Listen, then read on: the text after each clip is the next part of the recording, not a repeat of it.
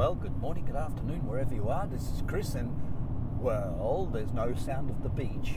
There's no sound of trees and gardens and birds and tweeting. Where are we? We're in a car. We're driving to Melbourne. It's Friday. It's to Melbourne Friday, and going for a weekend in Bright, doing some gravel bike riding, and then going down to Melbourne to visit my beautiful, amazing Melbourne clients. And well, I'm not alone. I'm here with Jessica. Good morning, Jessica. Good morning. Say in French. Hello. Bonjour. Bonjour. There you go.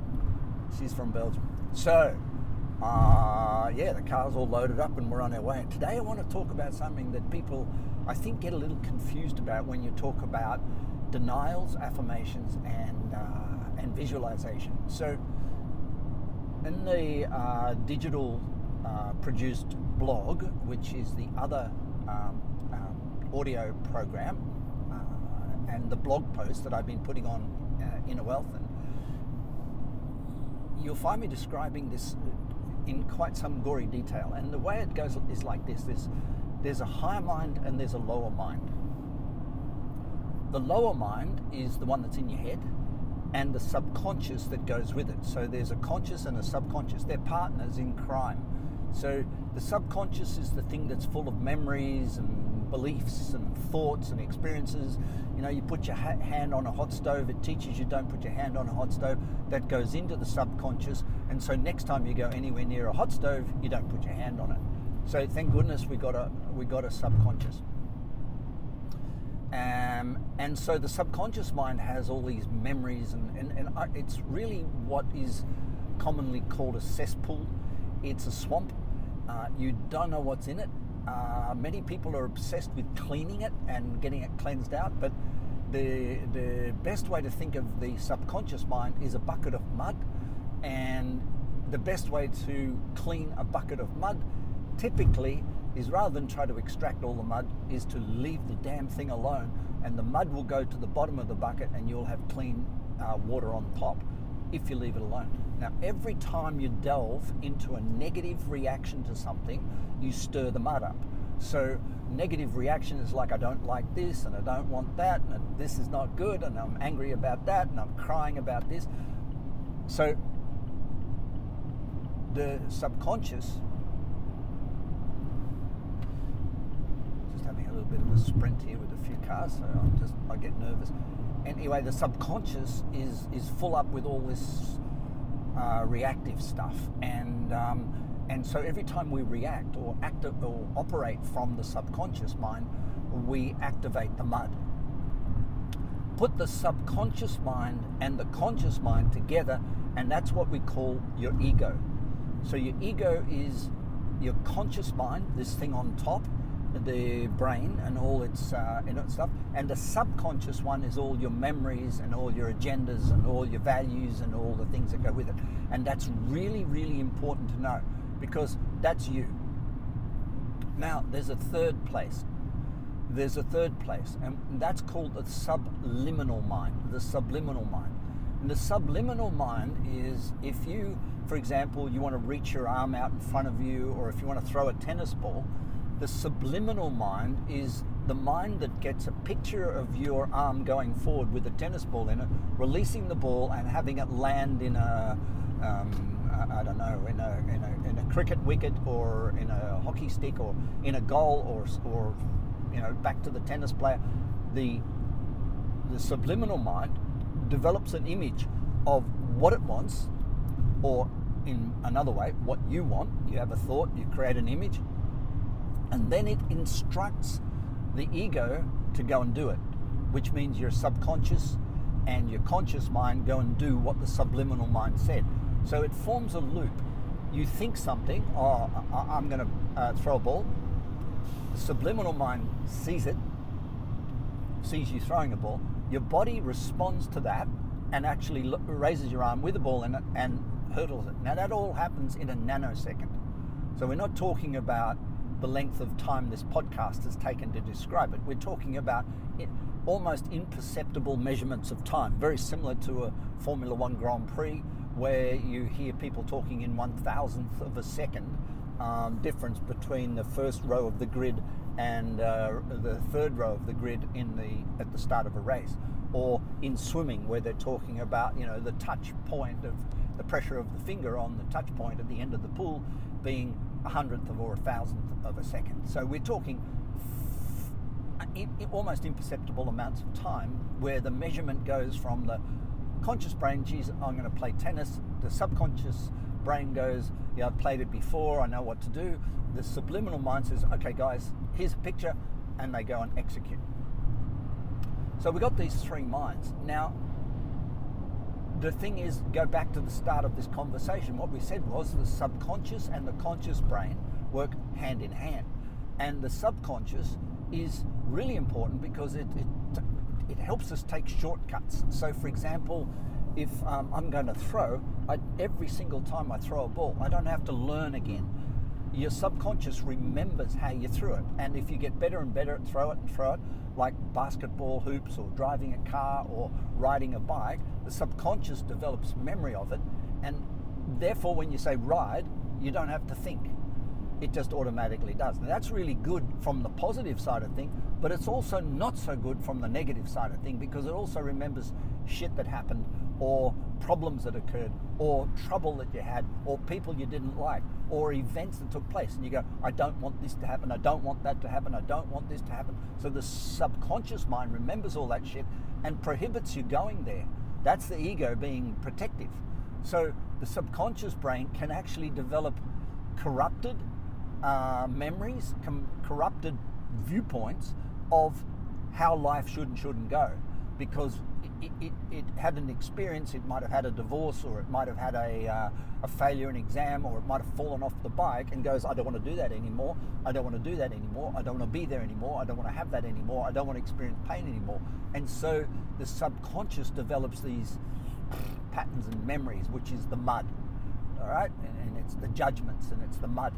And the problem is that if we keep acting on those memories and those beliefs and those patterns, which in a simple language we're going to call emotion, but it's not just emotion, it's more, it's feelings and all sorts of.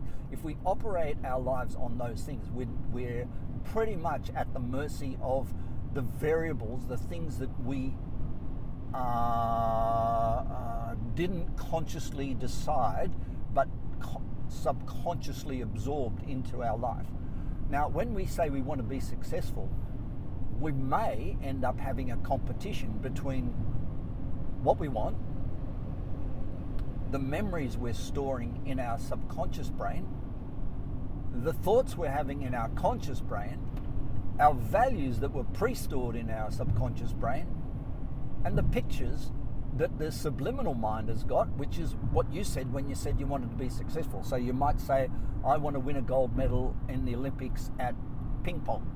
And the subliminal mind goes, oh, I can see that, yep, I got that, I got a picture. And the subconscious brain says, yeah, but that's going to cost you, we've been here before, you failed last time, it's really disappointing, I don't want you to go there. And so the subconscious mind starts to develop a resistance to the picture in the subliminal mind. So there's a picture and then there's a memory. The brain, or the conscious mind, is going, come on, I'm going to the Olympics. And it tells everybody about it because it's the ego. And it tells everybody, oh, I'm going to the Olympics. It's going to be so amazing. Look at me. And that causes endorphins, and it causes all sorts of chemistry in the conscious brain. But the subconscious is going, yeah, but I remember that shit happened last time. So I'm not really engaged. I'm not really going to let it happen because I'm here to protect you. I'm your ego. I'm going to protect you. So the subconscious brain starts to develop escape routes, sabotage process. In the meantime, the subliminal brain goes, well, hang on, you said you were going to get up this morning at 6 o'clock. It's now 7 o'clock. You've run out of time to go for your run, your bike ride, do your poetry, read your affirmations, do all this thing. You've run out of time. And now you've got to have breakfast and get going.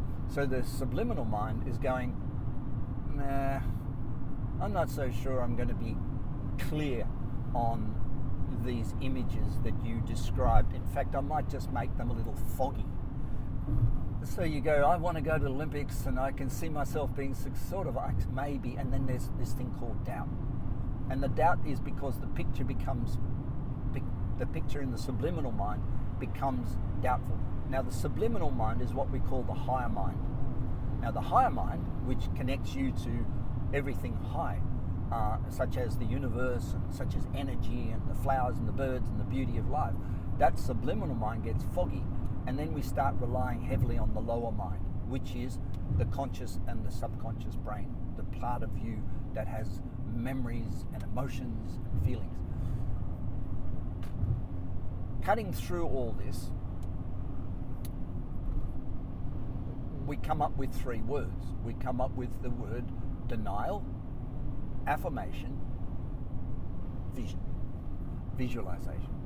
Let's talk about it. Denial shoots the subconscious's memories off the fence. And basically it goes like this. When you say a word like fear, it's got a huge negative, it can have a huge negative connotation to it. But what if you re-said that word in a different way? What if you said eliminating risk, which is a positive word, or failure? What if you took the word failure and reframed it into a positive word like learning from experience? Now, everybody loves learning from experience.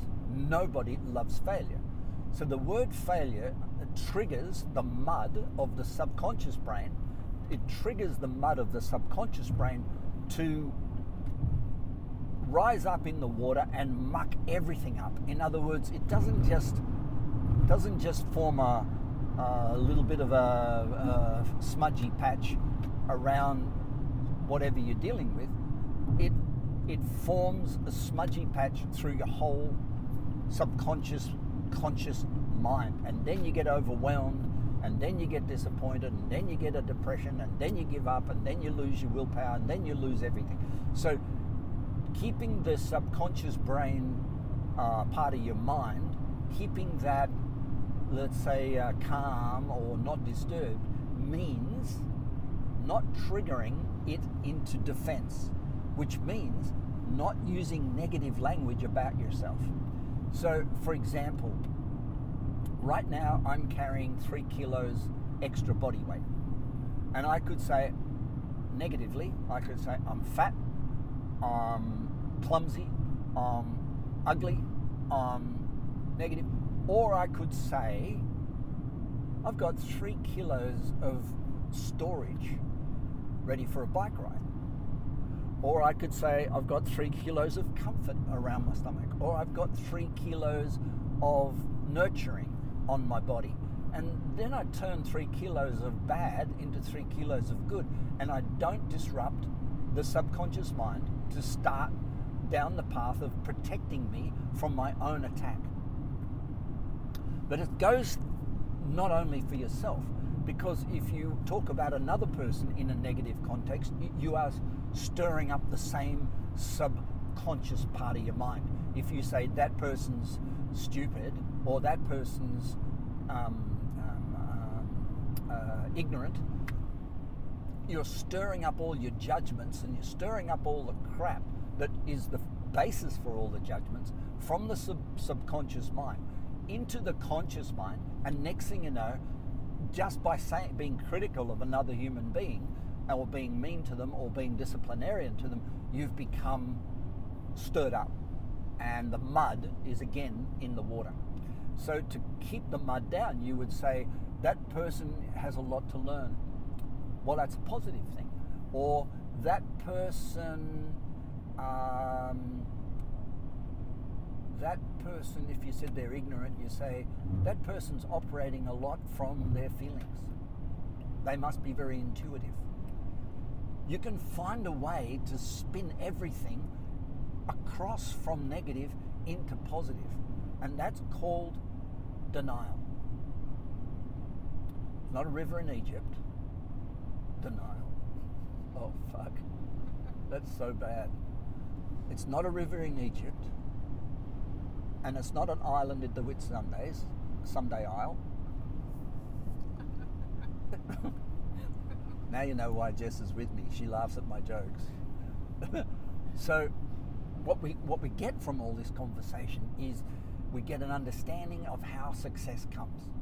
Success comes when the mind, the conscious mind, uses willpower to deny the negative, not stir up the mud of the subconscious, to instruct the subconscious with an affirmation, and therefore leave the subconscious engaged with a positive statement, but then appeal to the subliminal mind, which is the thing that causes you to act and action around you and manifest things, cause the subliminal mind a movie, a picture, a visualization.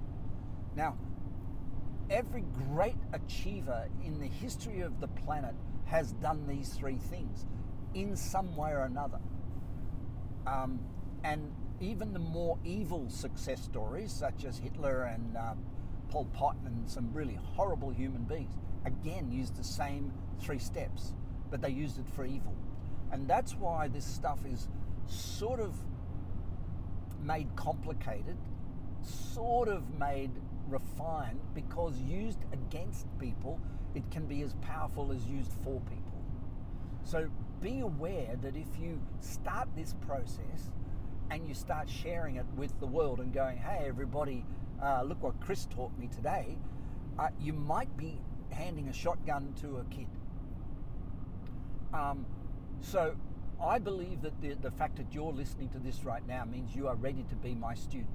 And I believe that you would come to this because it's not been advertised, it's not been promoted on any social media. I haven't put advertisements on LinkedIn or anything of the sort. All it is you found this place, and therefore I believe you're ready to tap into this part of yourself.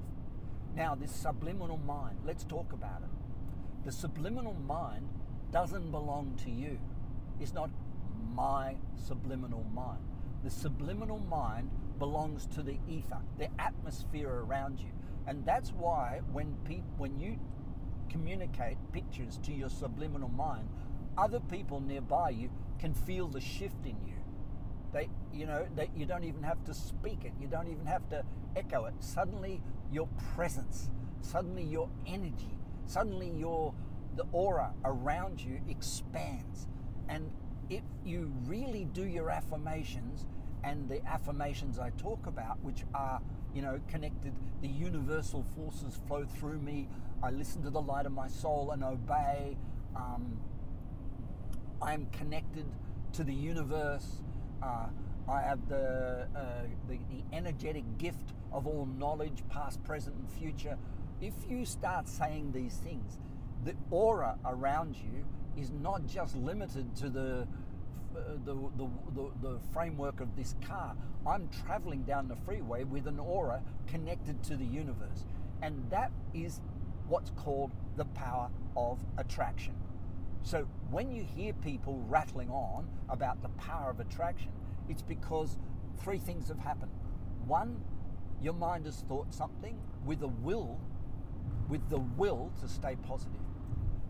2, you've denied the negative. You've flipped it, if you want to call it that, or rebalanced it, or taken off your pink poo boots, as we talked about in the 30-day challenge.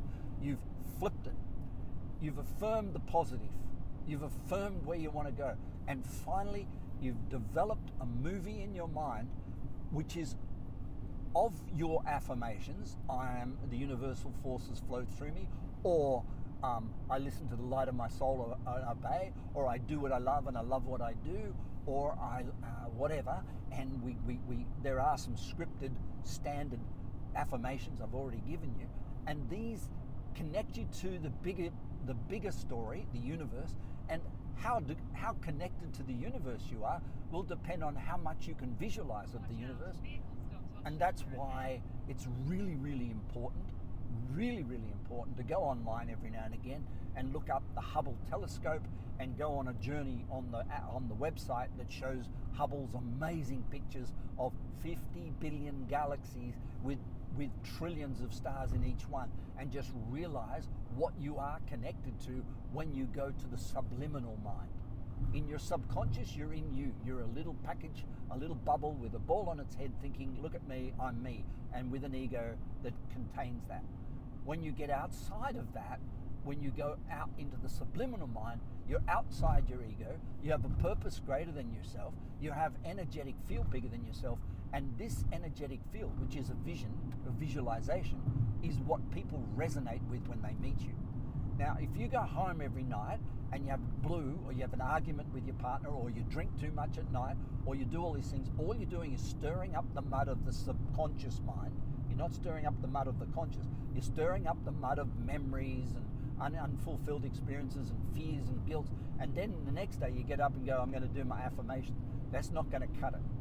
That's not going to cut it, because the mud and the fog and the blue and the heaviness of the subconscious mind will outweigh the movie of the subliminal mind. So it's a 3-step process. Deny, affirm, visualize. This is Chris. You have a beautiful day. If you've got a question about this, I'm totally here for it. Just have to email me if you can somehow on my pretty website find a way to do so. Bye for now.